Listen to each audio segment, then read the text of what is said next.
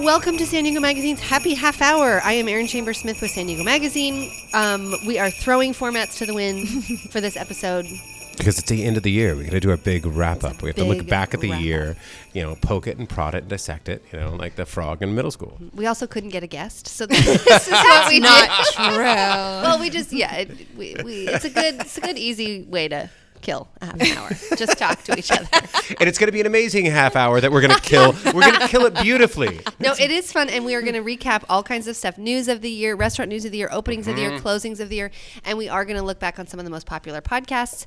And part of the reason we decide to do this every once in a while is because you guys listen when we do this. They're popular the few times. Yes. Well, and you think about the closings. We were emailing back and forth about the closings. I had forgotten about some of these, and I was like, oh, Sad. God. It was a sad year. Yeah, it was. And a good year, too, but sad. There was a lot of biggies. Absolutely. In our trends, we're going to go through some of the trends that the chefs have been working on over the last year. I mean, some big major movements in the right direction, and then a couple that are just sucking out the marrow of the industry. So we'll get to all that. And David's eating a taco because we don't have a guest. He doesn't have to corral and wrangle them. So he's going to eat a taco and maybe he'll pipe in. A lot of times we get some really gourmet food in here, like from Lola 55 or other different restaurants. Today, what do we have, Archie? We have Del Taco, but there's a reason that we have Del Taco. They are doing Beyond Meat is a meat substitute, and they're incorporating it into their menu. You can get it in their tacos, you can get it in their burritos, nachos, whatever. And they kindly sent us some over to try, and we'll be talking all about the plant-based movement that's happening here. It's a total thing. But don't you think if you have to call it meat substitute, it's odd? You need a better term. I know. Well, if you don't want to eat meat, just eat vegetables. Like what or about, eat something you mean else. like Beyond Meat? I don't know.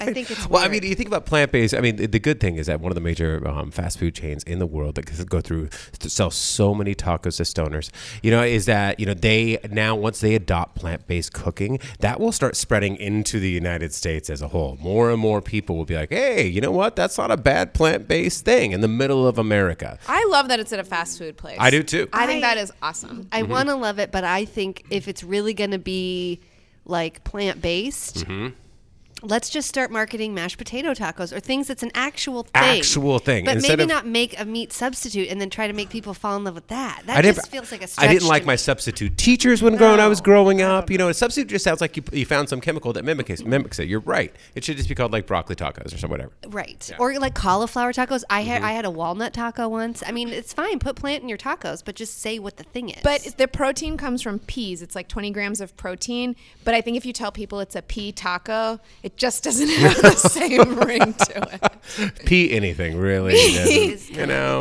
Okay, we're not going to just talk we have like more this the whole to time. say. We are going to have somewhat of a structure. Yes. I will run it down for you. We're going to start with the top 5 news items. So Archana went and looked back through all of our hot topics. So she pulled the top 5. I went through the analytics and pulled. I think I did this right. I don't know if I did it right. the most popular podcasts, like by download. I used a thing called Pod Tracker. I say exactly what you just said every time I put together an IKEA furniture. Yeah. I think I did this right. I don't know. And then Troy rounded up or chose the top restaurant trends from his perspective. So you'll hear those towards the end of the show. And then we're going to go through the saddest closings. And we've come up with a little gimmicky way to reveal our most favorite restaurant openings of the year. We've all chosen ours. And then we've passed them around on locked Post-its. them, sealed them, passed it to You tell everyone this. This was your idea. Well, pass it to one another. Why am I reading hers? You pass it to one another. You're reading hers and I'm reading yours. And Why? Because we don't want any kind of collusion. Like you're like, that hat, you have that on your list, then I'll put something else. I wanted us just to do it blind so that, hey, if we happen to have 3 of the same, then you guys, listeners at home, can be like, all right, maybe that place is worth checking out because all 3 of those guys said it. Oh my God, I already looked at one of Archana's and I missed one. Oh, this Shoot. is like the 100th episode extravaganza all over again. When we Archana's is good. I know. Mine, I just picked the ones I remember. But Archana's, don't trust mine when you hear mine, you guys. Okay, Archana, start us off. What were the top 5 news items of 2018 in the food world? I feel like you can't talk about 2018 without talking about the rise of Westfield UTC. I think every hot plate segment, there was at least one mention of something new there. Usually it's North Park we talk about or Little Italy we talk about for having their best restaurants, but it was always Westfield UTC. And this mall underwent a $600 million revamp. And so it's not just, boring department stores and nondescript chains. There's Raised by Wolves from CH Project, Sweetfin Poke, La Colombe Coffee, Shake Shack, Dai Fung Fong. Din Tai Fung. Din Tai I Fung. mean, it's like An amazing Nordstrom's. yeah. I mean, it's just a fun. Have you been to that Nordstrom? I had not been to Westfield UTC maybe once or twice before, but it's like you can kind of have a whole day there. You can go work out, you can have food, you can go shop, and it's not cheesy. Yeah, It's I really mean, good. the malls of America just became like the retail version of Detroit.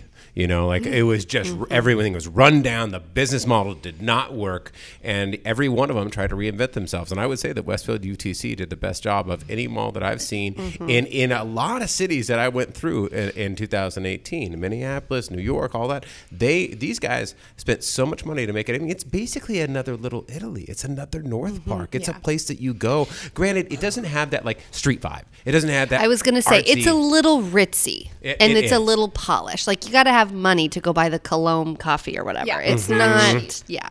But I mean, for people up there that don't want to drive all the way down to Little Italy, they don't want to drive over to North Park, or maybe they do, but they don't have time because they've got kids, they got a job, they got whatever responsibilities. You're like, you know what? I can go to one single place, walk around, and hit 15 places, including a Michelin-starred soup dumpling spot and Shake Shack. That's pretty damn good. Yeah. Plus, One Paseo is coming next year, so I feel like we'll be talking about that a lot in 2019. So that's coming to Carmel Valley, Del Mar area. It's sort of like Westfield UTC, but smaller, a little more curated. There's some retail brands I'm really excited about there, like Outdoor Voices. There's going to be more food there, too. I mean, you can't have a mall without food now. Yeah, and I really miss the days when you could just pick on malls mercilessly. Like they were just the most boring, soul-sucking experiences in American society, and now they're not. They're picking their game up. It's no longer pretzel time and I Orange know. Julius. Orange Julius. Okay, the next one, of course, this is huge. The legalization of Marijuana. big time. It changed everything. Troy did a huge story for us in February 2018. I'll link to that in the blog post for this episode. And so it wasn't just, joints and edibles and all that stuff. You can find cannabis in trail mixes, tacos, wine, coffee. They're in dog treats. I just got a shipment for my dog. They have CBD in them. And the LA Times, when we were talking about it then, had reported that edibles for the recreational marijuana market will top $100 million in sales in 2018. So I'm curious to see what that number is. I know. I'd like to see. I mean, obviously, we're not going to get those numbers till a few months into the year of 2019, or if not even further. But I guarantee it came close, if not surpassed it, because I know so many chefs in San Diego who have a side business now of CBD, of edibles, of everything else. They're moving into the space because it really is medicine. That's what I learned doing that story. I mean, it has so many medicinal benefits. Granted, not good for kids. If a kid who's 16 to 25, every medical research that I found, it's like, do not let them smoke marijuana because it alters the chemistry of their brain at a very developmentally sensitive time in their life. If they're going to do anything, alcohol probably better at that point in time. But anything after 24, once they're developed, marijuana is so much cleaner for your body. It's so much better for your body. It's so much more healing. And you've seen strokes go down. You've seen epilepsy go down. You've seen and there's so many benefits of it. And now you can tuck it into food that doesn't suck. You have real chefs, pastry chefs, not only pastry chefs, but real savory chefs too. Experimenting with this stuff. Hey, awesome. And there were tons of pop-up dinners happening. I think that the tie to the food industry, when you make that comparison with wine and alcohol, having such a long-standing relationship with food, and it's just a part of the experience, I think that's a really interesting analogy. The idea that now CBD and marijuana and all that stuff is that comparison is very okay, yeah, that could be a thing. And it doesn't taste like pot with sugar around it anymore. Like the first edibles that came out in America, they tasted like weed with a bunch of sugar or a brownie around it. You could taste that hemp, that oil. Now they've learned how to incorporate it all and really and they're doing lesser strains too, so you don't eat it and freak out and have to go to the hospital. I mean, it's basically like, hey, the tiny bit. It's like this is like a half glass of wine. The equivalent. They're learning how to incorporate it into much more detailed nuances.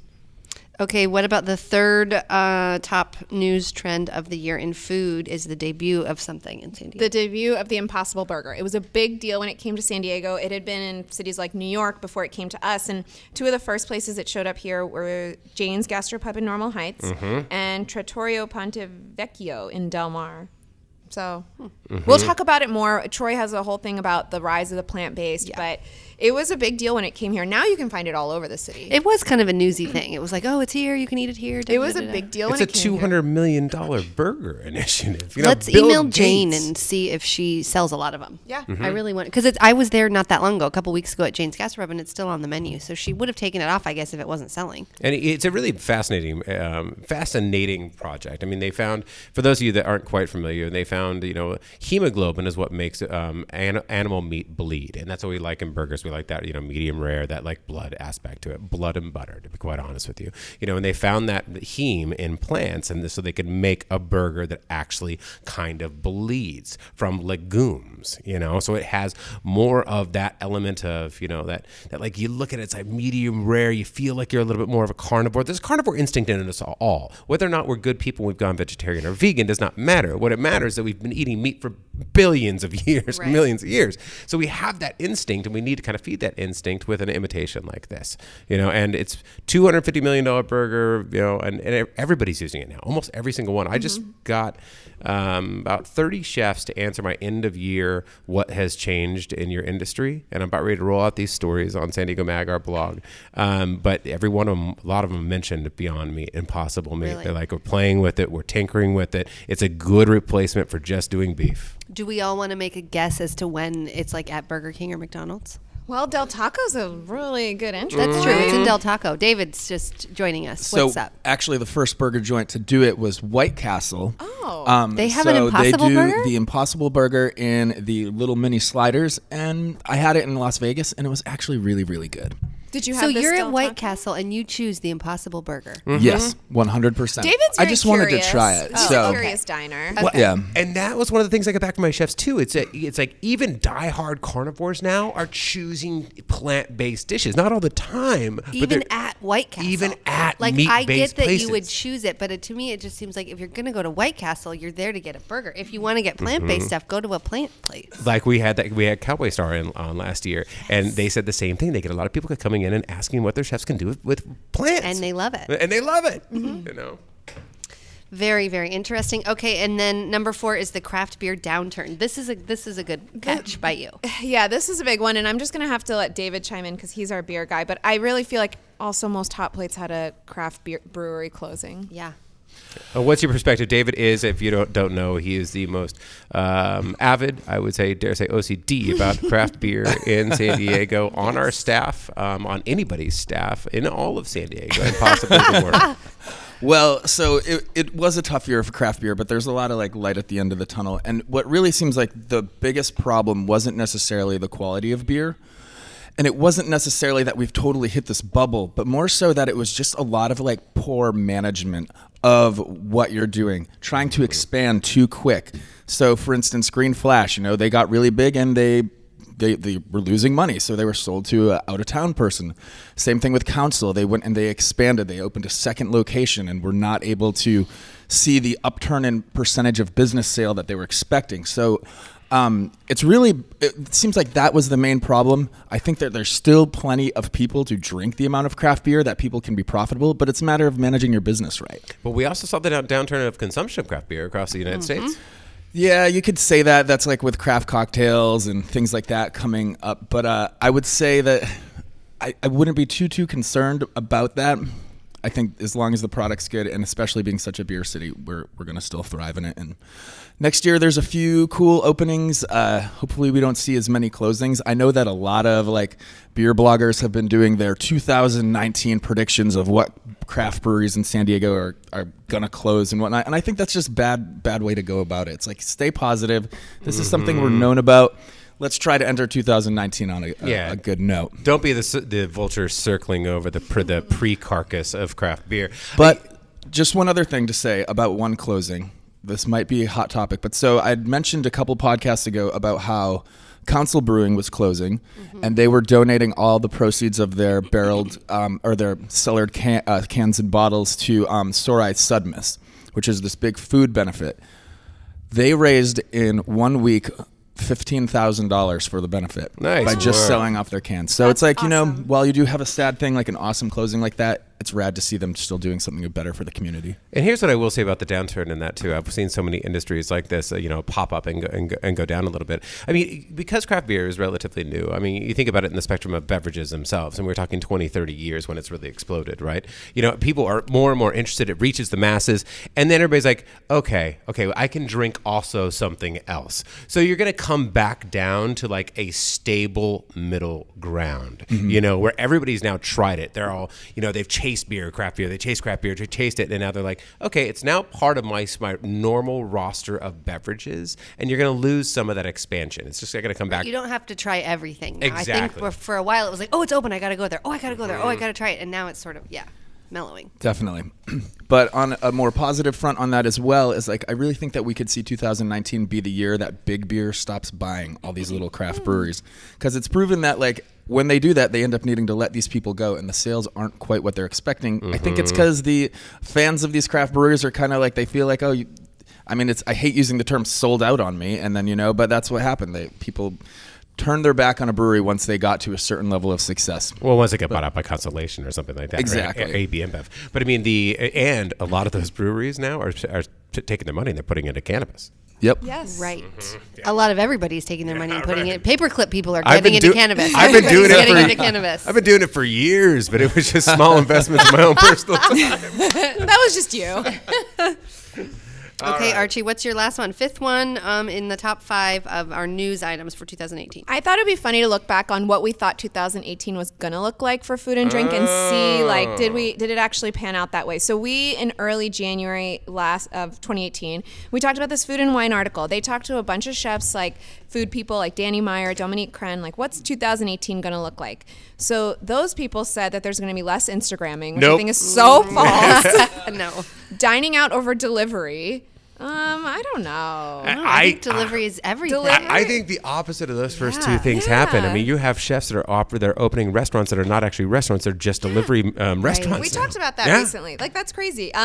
Simplicity, which I could see. I think there's a little more of like going back to that farm to table purist approach. I think that's a really crucial trend for food. I mean, because you don't see like those over the top elaborate dining experiences quite as much, except for Consortium Holdings, who always bucks the trends. But I mean, you have like very simple menus. They trim down their menus. They have 5, 6, 7 options. It's very simple, straightforward stuff. And for not a all good weird price. fusion this and I mixed that with that. And Yep. Yeah. More pop-ups? I don't know. I think we got less pop-ups this year, honestly. I mean, the pop-up trend was 2017, and in 2018, I saw fewer and fewer. I saw more weed pop-ups than anything else. But do you think that's a San Diego thing? Well, I think the pop-ups are always going to exist. It's a really fun business model to try out your, if you're thinking about opening a restaurant or you don't want to like invest in brick and mortar, you can you think about Marco Maistoso, who opened Maistoso's over in Hillcrest. They started their cooking enterprise. He and his girlfriend, who now owns the restaurant with him, they started it as a New York City walk-up apartment pop-up, and it got really good reviews. It got briefly mentioned in the New York Times, and then they decided to open a restaurant, so it's a good idea, but I don't think it became such a trend that every chef was doing it in 2017, and I think that fell off. Okay. Vegetarian tasting menus. Yeah, I think vegetarian everything is happening. Nailed that one. I mean, 2018 was the year of the plant. Yeah. Chefs as activists. I don't know. Have you seen? I've seen it. In other cities. Have you seen it as much in San Diego? I absolutely have in San Diego. A lot more chefs that I talked to, especially this year. Again, when I just queried like 30 chefs. Actually, I think it might be 50 now. Chefs across San Diego about what they did this year. What was the biggest trend that you did in terms of sustainability? Every single one of them turned back to me and said, "This is exactly what I did in terms of sustainability. We did a wasteless program in our restaurant." They're all like doing food activism, not wasting. Using biodegradable stuff, hosting soil dinners, that sort of thing. I mean, they're all being activists for their industry, the food industry, but almost every single one of them is taking up the cause of slow food, responsible food, sustainable food, organic food, eating a little less meats, just being a more responsible consumer. But don't you also, I feel like the chefs, so many of the ones we talked to on this show this last year, they're just surviving. I feel like they don't have a lot of resources to actually advocate like I've seen in years past through kind of existing channels, the Restaurant Association or, lobbying or whatever that. I don't see a lot of that, but I really feel like so many of these chefs, they're just hanging on. That is true. I mean, there's a lot of changes going on in terms of the cost of food is crushing. The cost of rent in San Diego. I talked to Joe Busilaki for a story that we're working on for a future issue, and he said, when I went down to Little Italy, it was 99 cents a square foot, and now it's like $5, $6 a square foot. I mean, that's a sixfold in a span of less than 15 years. Yeah. So they've got, and obviously minimum wage is a big thing too, going up for everybody that's, crunching them. So they are just holding on. And no straws and no styrofoam. I mean, those are all good, like you were saying about sustainability, good efforts, but then the burden is back on sort of the restaurant owner, and then compostable straws cost more than cheap old Right. plastic straws. I mean, if we think about the cost in fact of like saving the planet and things like that, then the cost doesn't cost much more. But for the actual out of your pocket, I'm a small restaurateur, this is how much money I have to spend. Yeah, it's tough to do business right. And I think when we're back in January, we're going to have Matt Gordon on the show, who's sort of revamping his urban solace concept, and he'll tell us more about that. And I think there's a whole thing about, this year we saw a lot of people feeling the strain, having to cut back, having to cut staff, and I'm sure he can talk to all that. And Troy, you're going to talk about minimum wage in a little bit. So Yeah. the last one, chilled red wines. I don't know that I saw that here. Well, I think we saw we saw the resurfacing of rosé. We saw That's true. We saw the resurfacing, which is wine left on the red skins for a little bit longer. We saw I saw a little bit of uptick in like sangrias and wine-based cocktails. A lot of wine-based cocktails this year, but like chilled red wines. Yeah. Oh, frosé. Or like, don't Frosé you was a love thing. a nice light Lambrusco? I feel like Lambrusco is making a comeback for a while. Yeah. That lower alcohol, it's almost like a... The Martinellis of wine. Yeah, kind of. Okay, that is the top 5 news items of 2018. Tell us what you think. I wish so often that people could call us or I know. could respond as we're doing this, because I really think I can hear people listening with all of their opinions. Well, I and really want to things. do a live episode, Yeah, we're going to. right? We're going to. We are. We're going to do We one. just had a great meeting today with a lovely, great community partner in San Diego, which I don't think I'm allowed to say their name yet, but Okay. they were really interested in having us do a live podcast. They're like, yeah, bring your listeners. It would be- it'd be cool. I love community partners. They have a great retail space. I love customer service is fantastic. We're gonna link to all this stuff for you guys at SanDiegoMagazine.com, like we always do. And now we're gonna move on to our top happy half hour guests of 2018. This is per my own research on PodTracker, so take it for what it is. And I don't think that actually this is in order. I think this is total fabricated BS. I swear. You know why? Look at It might number be, one. Because look at because number I- one. But it's true. I should pull it up right now. Number Episode one. 97 was our 5th most popular listened to / downloaded podcast, and that was with the lovely Jennifer Davies, who represented Balboa Park. If you listen to this podcast, I think I this started year- a movement, this basically, year, is what I'm gonna say. Erin like had this bug in her. It was like a virus, and she needed to get it out, and she was like basically using our podcast as NyQuil and Benadryl. Yes. I mean, and she was her issue. That virus was the lack of dining options at Balboa Park, right? I mean, you just need more of an Sad activation. state. Sad state of like historical staleness, and then you need like new food and new Yes. places and new bars. And again, I still stand by my idea on that one of Rooftop. like activating every rooftop. Every rooftop. What happened? What are you? What This are is not in the top 5. God. What is it? it's like maybe like. Yeah, but your SoundCloud. You told me to use PodTracker. That's just the other one. Okay. See, he's in a different thing. He's That's in all right. SoundCloud. We already recorded that, Moan. Maybe we'll find out. So wait, is episode? No, so the next one I have is episode 112, the Lola 55 guy. The next one she has is an a cappella performance by her Yeah, child. that's in there. It's the one where no. So. But it really was on PodTracker, whatever that Okay. is. The next is episode 112, which David is validating because SoundCloud is also telling us that a lot of you downloaded. Okay, well, wait. I want to go back to my idea then. I didn't Oh, finish that. yeah, Okay. sorry, the rooftop thing. Okay, the rooftop thing. But I Yeah. mean, at Balboa Park, I really don't understand why every single Yeah. rooftop, obviously, they have to do some structural re-engineering and make sure that they're structurally sound for all that. But they could easily do that, and build every rooftop in that beautiful park should have a wine bar, should have a whatever it is, everything. How are the international cottages not like serving food all the time and making money to like pay their bills and like paint their walls? Little guest cottages, you know? How is there not craft beer served inside the Spanish Village? We could go on and on. I know. All right, sorry. The next one is episode 112, and that was the Lola 55 owner. Yep, Frank Vizcarra Was our guest. He and had he a was fascinating background. Pizza Hut, McDonald's. He was part of the I'm Loving It campaign at McDonald's. And he was one of the ones that engineered that campaign. Yeah, I mean, you think about it, this was a guy that was born in TJ, had roots in San Diego, played for the San Diego Sockers, Julie V, and Bronco Segura. Anybody who's over 45 with me and listening to this podcast right now is probably going, shut up. But that was the old school San Diego Sockers. He was on the team, and then he, as he left, he switched over to fast food. And really, he was such a good business strategy guy that he helped McDonald's launch internationally. And before you say, oh, that's awful, he learned a great business strategy, which all independent restaurants could learn from. Almost indie restaurateurs I know always envy like the McDonald's of the world, because they're like, their strategy though is so awesome. And he talked about the process. The process of building a business instead of just having a really great idea and mama's cannoli, which are fantastic, and that's a passion that you need, but you also need a business model to attach that, or you're going to go under in T-minus 2 minutes.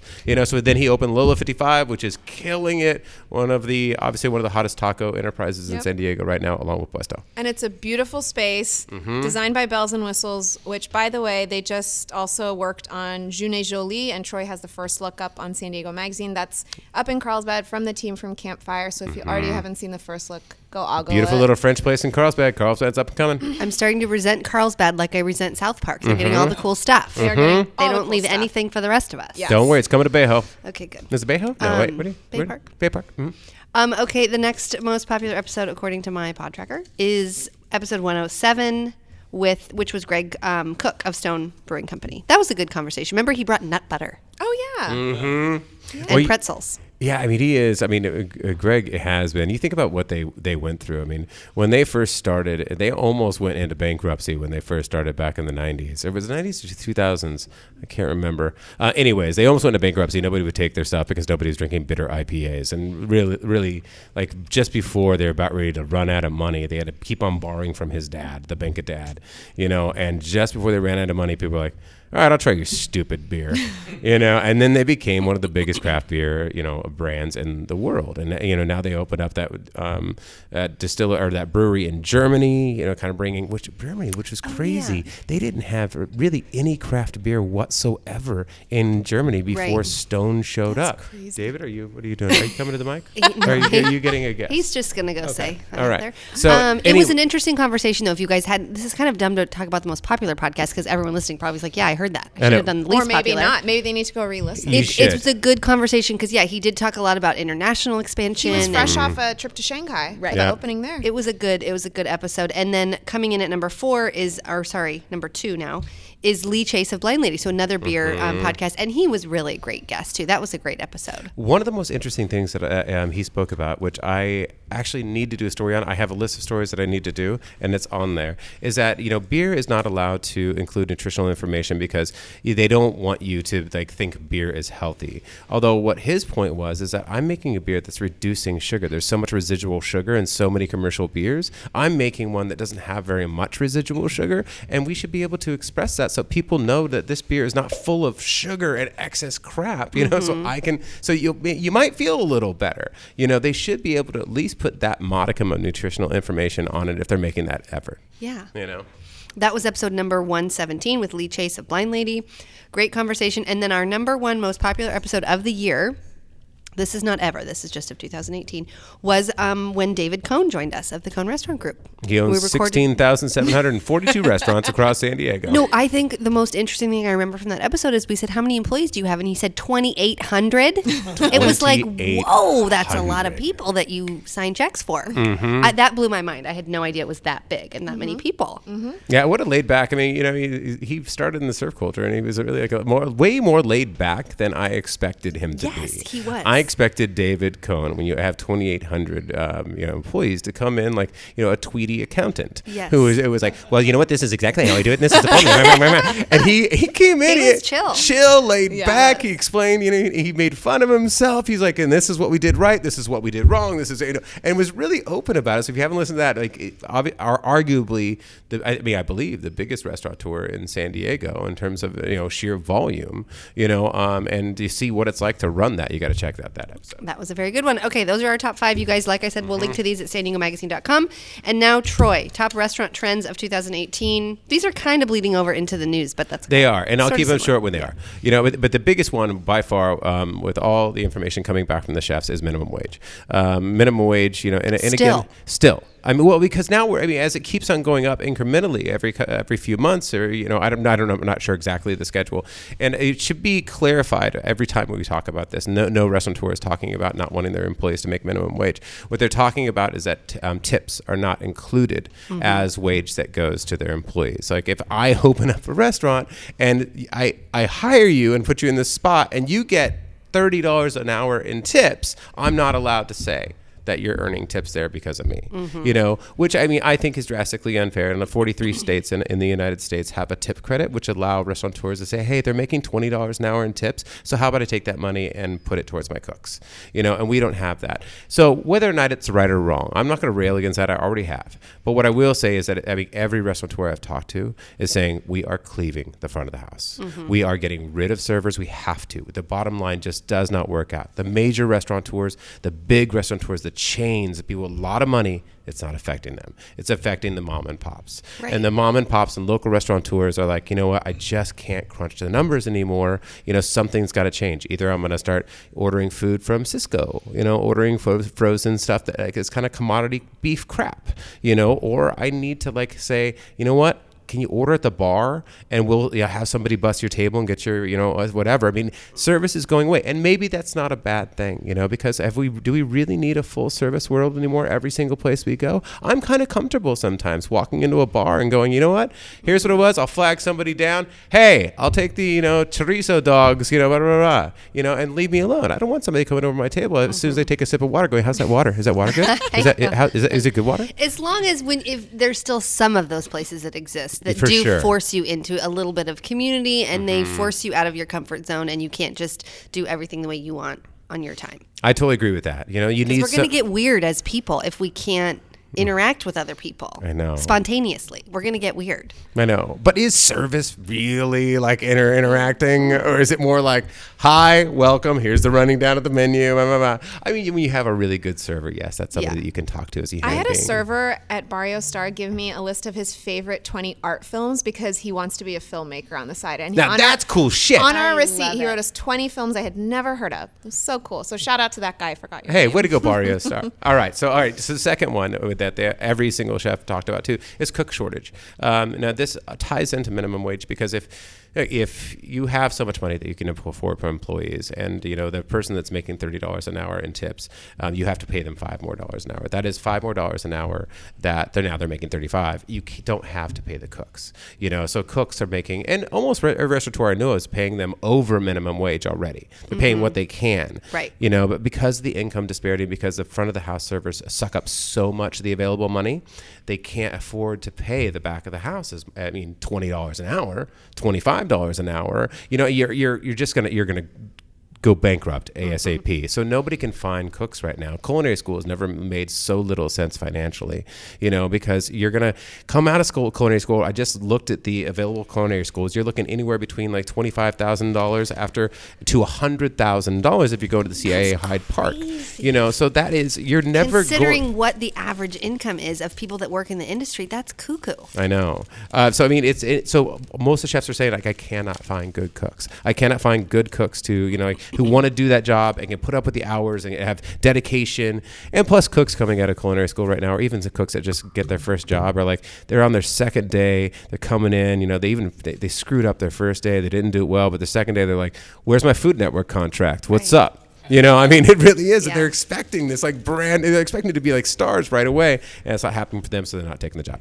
Third is food waste and plastic. Every restaurant I know has instituted like some kind of food waste program. You talk about Land and Water up in Carlsbad. They have a full composting program that they did themselves out the back of their sushi restaurant. You know, and every chef I know is now, where they used to throw away some of the lemon rinds, you know, are now using the lemon rinds. They used to throw away some of the bones, and now they're taking out the marrow of the fish bones and everything else. Every chef not every chef, of course, that's overspeaking, but so many more chefs paid attention to the food scraps that they used to be throwing away and finding different ways to utilize them. And then fourth, plant-based dishes. We already talked about this. It was a year of the plant. Big time. I mean, like Frank Viscara, the owner of Lola 55, said, you know, vegan and vegetarian menus are no longer an option.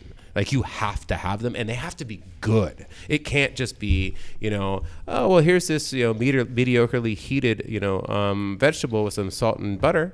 Right. You know, you have to transform, you know, vegetarian dishes now. You know, it's no longer like, I mean, really, even as much as like a year and a half ago, it was like, do you have a vegetarian option? They're like, yeah, we got this shitty thing over here. We have pasta. You know, I mean, now it seems like every chef has 3 or 4 or 5 or 10 dishes, you know? So, I mean, plant-based cooking really arrived, thank God, because I love plants. I eat a ton of, you know, produce. You know, I want it to be as good as the meat dishes. So anybody who's kind of complaining about this vegetarian revolution, they're like, screw you, I'm always going to eat meat, you know. I'm like, that's fine. But at least like your side dishes are getting better. Right. You know? I think the mushroom game in San Diego is excellent. There has been so many good mushroom things this year. I feel like people are doing amazing things with mushrooms. I have to say, the Del Taco is really good. I don't love the Impossible Burger patty. To me, it's like a little dry, or maybe it hasn't been cooked right with the way places I've had it. But it's working well in this taco. David, did you try it? Did you like it? You know, I tried it, and it tastes like a normal Del Taco taco to me. Like, which maybe is good for the people who like don't want the beef, but yeah, I mean, well, isn't it like, I don't want to say I know for sure or not, but like, isn't there rumor that like the Jack in the Box tacos are actually vegetarian too? Oh, that they're I didn't know not that. actually meat? So it's kind of like, how much of a real difference was there between the original We're gonna Del run Taco taco and the Impossible taco? I'm sure they have more meat in it than the Jack in the Box one. But We're gonna run through our libel machine. We're gonna spit that through our libel machine first. Probably But do. no, I mean, you know, you think about like soy lecithin and things like that. I mean, extenders and you know, I mean, fast food burgers have been using plant-based stuff in their burgers forever.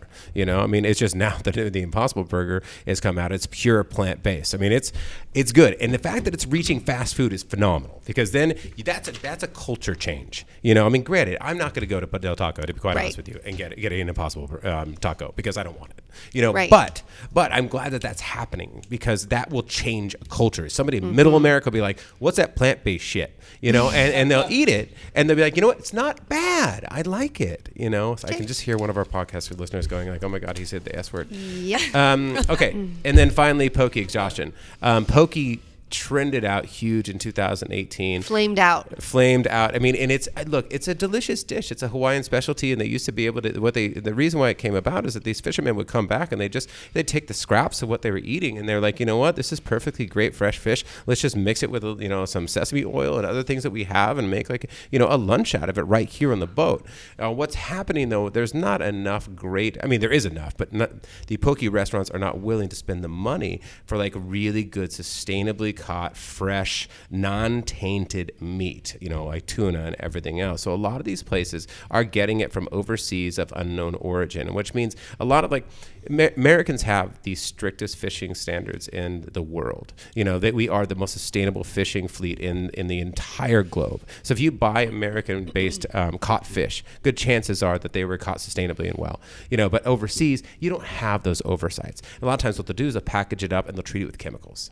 So you not only you think you're eating this really fresh thing, and really they got it from this this shady place overseas. It doesn't matter that it's frozen, because almost all seafood is frozen, but you're getting chemicals that have been treated and flown overseas. So it's never been more important at any cuisine that I've seen, especially raw fish, to go in there and go, can you tell me where you get your seafood? Mm-hmm. So if you're going to eat raw fish, I would say a first question I'm asking is, where do you get your seafood? If it's, San Diego based, beautiful. American based, beautiful. Anywhere else, I'll go somewhere else. And we're not saying that all poke is like that, but it became such a trend that people thought that it would be popular enough, and they started opening tons of them, and then not doing it right. Right. Yeah. Okay, that is Troy's top restaurant trends of 2018. We're going to link to this again on the website. And now let us run through the sad closings of 2018. Do we have a bugle? David, yeah, can you play taps or something? Okay. Because this one And hurts. then This one really, This really is sad. hurts. This is a sad list. I feel like we're going way long on time, but because we still have to go through our top openings. We'll just run through. So just run Okay, through run it. through it. Archie, tell us. Cafe Chloe. I think that was the one that sent shockwaves around San Diego. You mentioned Emerald, Troy. I believe they had new ownership. Yeah, they closed for a while, and I think that they reopened under new ownership. But I mean, that was like, Rancho Bernardo is like one of the widest parts of town because I grew up there. And it really is. It just didn't have much culture, and that was a great Asian food spot up there. And it was sad to see it go for a little while, but it's back. Cafe Sobaca, I was super sad to see that go in Golden Hill. That for was Archie. one of my spots. Green Flash, we mentioned this, got sold off. Cafe Hapango, we were sad about this one. Cafe Japango, I mean, basically, if you worked at Cafe Japango back in the, 90s? When did it open? It was like 25 years old, I think, when it closed or something like that. Yeah, So so, late 90s. so late 90s. I mean, Davin Waite of Wrench and Rodent, he started working there, and he said whenever you told people you worked at Cafe Japango, a they were big like, deal. oh my God, you're a star. That was sushi in San Diego, and they tragically closed finally. And the Hake in La Jolla.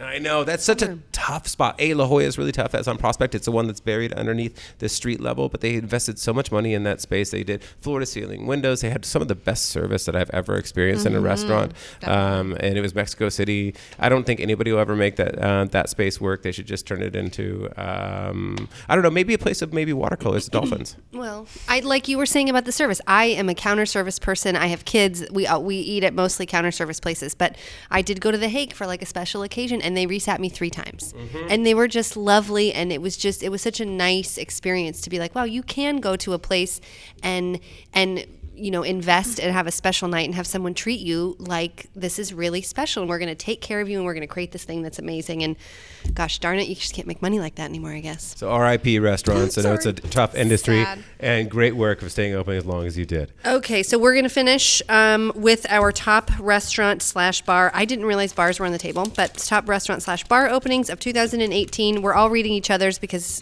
Because something. Troy And it's okay. It's fun. The It's a reason, shtick. the reason why it I was get it. all right, yeah. Okay, so I'm gonna read Aaron's first. Okay, so Aaron, as she said, these are the ones that I go to because I actually run a magazine and run a family. Yeah, I don't go to all the Okay. these two. Troy and Archie and David go to more new places. I kind of go to my regular spots, but I did try some new ones. Her number one opener of the year, Lola 55. Very good, walkable from my office. Amazing tacos. Amazing tacos. I mean, this is basically like, I don't want to say the Chipotlification of tacos, but they're doing a little more of a quick service, kind of counter service thing, and it should be a good model that he can replicate throughout Go the country. try it. Okay, Farmer's Table. They opened one in Bay Park again, close to my home. I love the reasoning. You Close to your feel a office, theme? close I know. to your I shouldn't house. really be participating No, because this this is is the best. very. This is a real list. No, you know what? This is real, These are and it's just close to your heart. where I This is- go. yeah. And this one says, my house. This is no, it doesn't say my house. This one says, this is my favorite because she says the McCabe DiBiase I place, still don't know what it's called. I don't know what it's called. which is They don't even have a sign. This is Vistal at the new Vistal, Intercontinental Hotel. And Vistal, Very Chef Paul McCabe, who has been around San Diego, then went to Arizona, whatever, he made a mistake. And he came back, though, and he's been one of the best chefs in San Diego for a long, long time. He's overseen the entire culinary program at Amy DiBiase. Not just one of the best female chefs, just one of the better chefs in town, period. But it's always good to see a female chef running a kitchen. And this is down on the waterfront in a new hotel, and I like it because the food was super, super just excellent food. But Exactly. it's a cool place to sit too. You can look out at the waterfront, and it was very good. There's no sign; it's very hard to find. I love how she said that she didn't know that bars were on the table. Her next one is Epic Brewing. And Well, but that's not like a bar. it's just beer, That's more dude. casual than a bar. I guess. Okay, I do like it though. Okay. Again, I like the setting. This the is one over in by Point Loma. This is one that's by all the sport fishing places. I just went down to Mitch's again the other day because I got a banh mi, a smoked banh mi. It was fantastic. But Epic's right over there by Mitch's and by Point Loma Seafood. Okay, and then the final one is Ketchup. Catch. Catch. Oh, Catch. Oh, the Brigantine people. Yes. I think they did a really nice job. It's really comfy, cozy. Again, like you said, the menu is limited. There's not 48 things on the menu. It's mostly seafood. I really like it. All right, now where is Catch? It is where Red Sails used to be on Shelter Island Drive. So kind of close to Epic. You can see where I hang out. That's sort of where I go. Okay, moving on. These ones will be better. Okay, I'm going to read Troy's. Number 1, Lola 55. Lola It appears 55 again. again. Yeah. I told Troy he's got to review it now. I know. Yeah.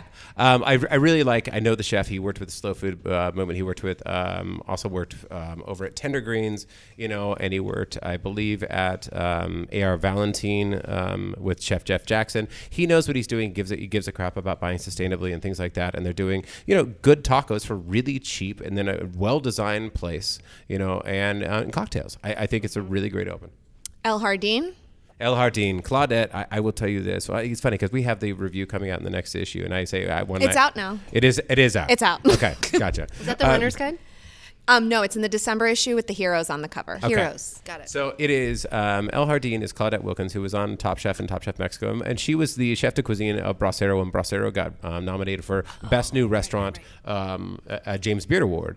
And she's a great cook. One night I went there, it was epically mediocre because her cooks on the line that night honestly were not paying attention to quality control. I had uncooked carrots. They didn't serve me salsas. I mean, it was pretty bad, But then I went there another night, and it was some of the best Mexican food I've ever had in the city. I mean, it was phenomenal. I really enjoyed the rolled tacos. It was phenomenal. I mean, she has a birria. She went down through Mexico for that restaurant and interviewed all the matronly keepers of the recipes in these tiny Mexican villages and convinced them to give her recipes. She's growing Dan Barber's heirloom seeds in her garden. She has, this is a really special concept. And if you give a crap about Mexican food in San Diego, you really should go check it out. It's tough, and I hope she makes it because the planes take right off. It is one of the loudest restaurants I've ever been in. She has a beautiful patio, and every 5 minutes, those planes are about 50 feet above you, roaring their engines. So worth it still. So worth it. I have Absolutely. to say, I went to a really cool panel on Monday morning. It was called Future of Women in Food, and it was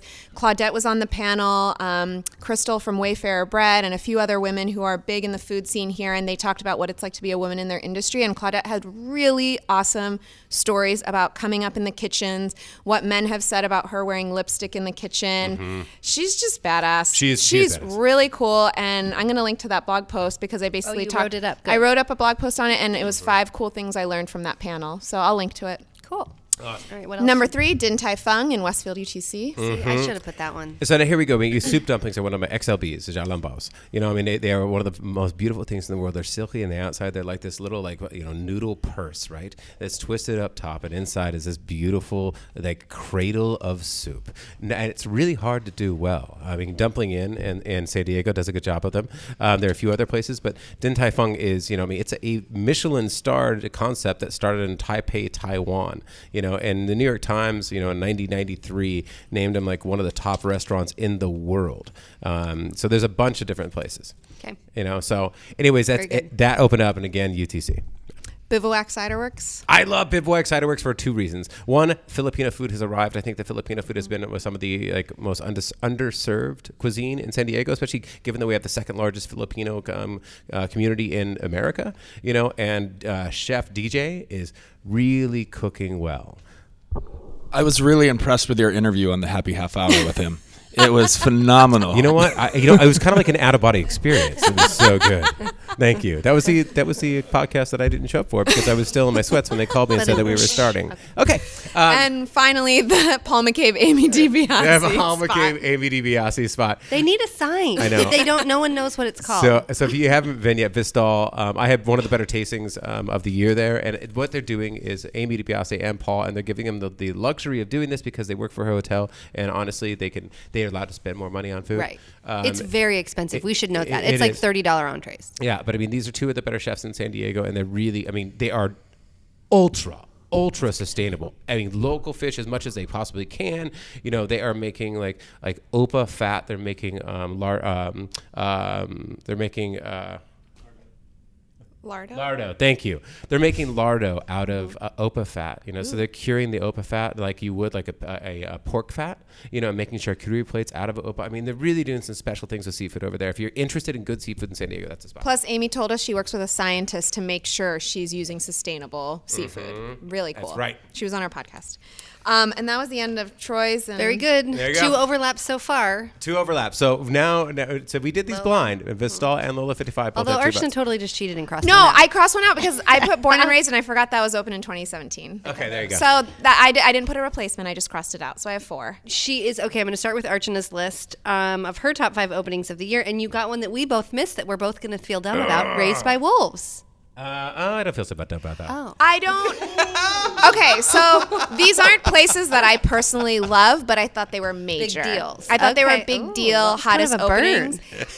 I'm not a drinker, so I'm like not the right person to talk about. But I will say, I think it's really weird that I just don't get the space with the drinks. I think the space is so elegant and hidden, and then the drinks come out like tropical drinks with crushed ice. And the people who I was with who do love drinks were also underwhelmed. But I just got the shivers because I remember how frosty the glasses get, and it kind of gave me like a little weird twinge drinking from those glasses. I just think Too this is frosty. a hot opening. What do I go I there all mean, the it time? was a No. big deal. The thing you spin around and to get in, that was a thing. I am not. I am not against it. This opening. I love the fact that Arcelon and Consortium Holdings, who also do Born and Raised, they do Craft and Commerce, they do Ironside, all those guys. That's who opened this place, and I like the fact that they're making them all a non crappy place. I think it's pretty cool. And I do love the concept of it. They're playful, everything else, and they do an amazing job.